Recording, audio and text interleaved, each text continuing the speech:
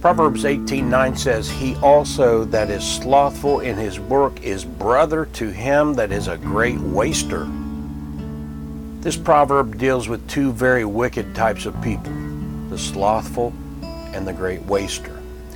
The slothful is the one who is lazy, unmotivated, and unproductive.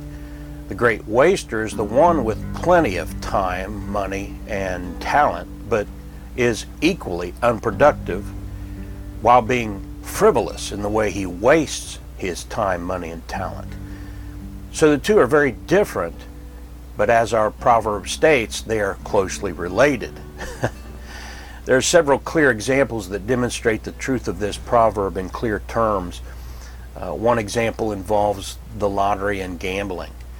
Not every person playing the lottery and not every gambler is a sloth. I've known some people who put in 60 hours a week and are very responsible with most of their time and money, but every week they buy those tickets, and every so often they take a certain amount of money that they've budgeted and set aside to go gamble at the casinos.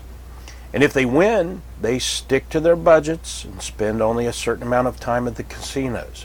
I'm not endorsing such behavior, but I'm just being honest and acknowledging that not all gamblers and lottery players are lazy and just looking for an easy way out of poverty. However, there is no denying that a large percentage of lottery players and gamblers actually do fall into that category. I remember people in the late 80s who would sell their food stamps at something like $100 worth for $90. The person buying the stamps made $10 off the deal, but the food stamp recipient now had cash that they could spend however they wanted to. So they both benefited from this illegal exchange. And rarely would anyone ever get caught or prosecuted for this criminal act, so the food stamp recipient would take that chunk of cash they've gotten their hands on now, and guess where they went? We'd see them down at the Speedway or local store buying the state lottery tickets. And many of these people were nothing but sloths. Some of them were drunks and drug addicts. They basically were recipients of the Democrat Party's vote-buying welfare system, where these people knew that the Democrat Party would reward them with welfare giveaways if they had the power. And so that was their incentive to vote for the Democrats. And that's the truth, but we're just not supposed to say that part out loud. But proving the truth of our proverb, once in a while, one of these welfare bums would win the lottery. And if our government wasn't run by crooks, there'd be a ban on allowing anyone who's collecting welfare payments to play the lottery, by the way, but that's a discussion for another time. And when that sloth would win the lottery, then they just become a great waster. There's story after story of the sloth coming into large amounts of money, not only through the lottery and casinos, but through acts of crime or through legitimate means like inheritances. They receive estates and things and other means.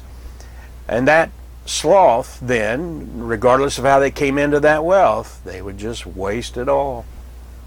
It's just a matter of time before a sloth with great wealth wastes it all and ends up being a poor sloth again.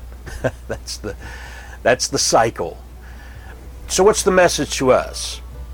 Be neither. I hope I'm not talking to a sloth or a great waster right now. Work hard. Be a good steward with your time, money, and talent. Don't be the sloth or the great waster. So how do we avoid being a sloth or great waster? How can we be sure that we do the right thing at all times? And it really is very simple. It's 1 Corinthians chapter 10, verse 31. Whether therefore ye eat or drink or whatsoever ye do, do all to the glory of God.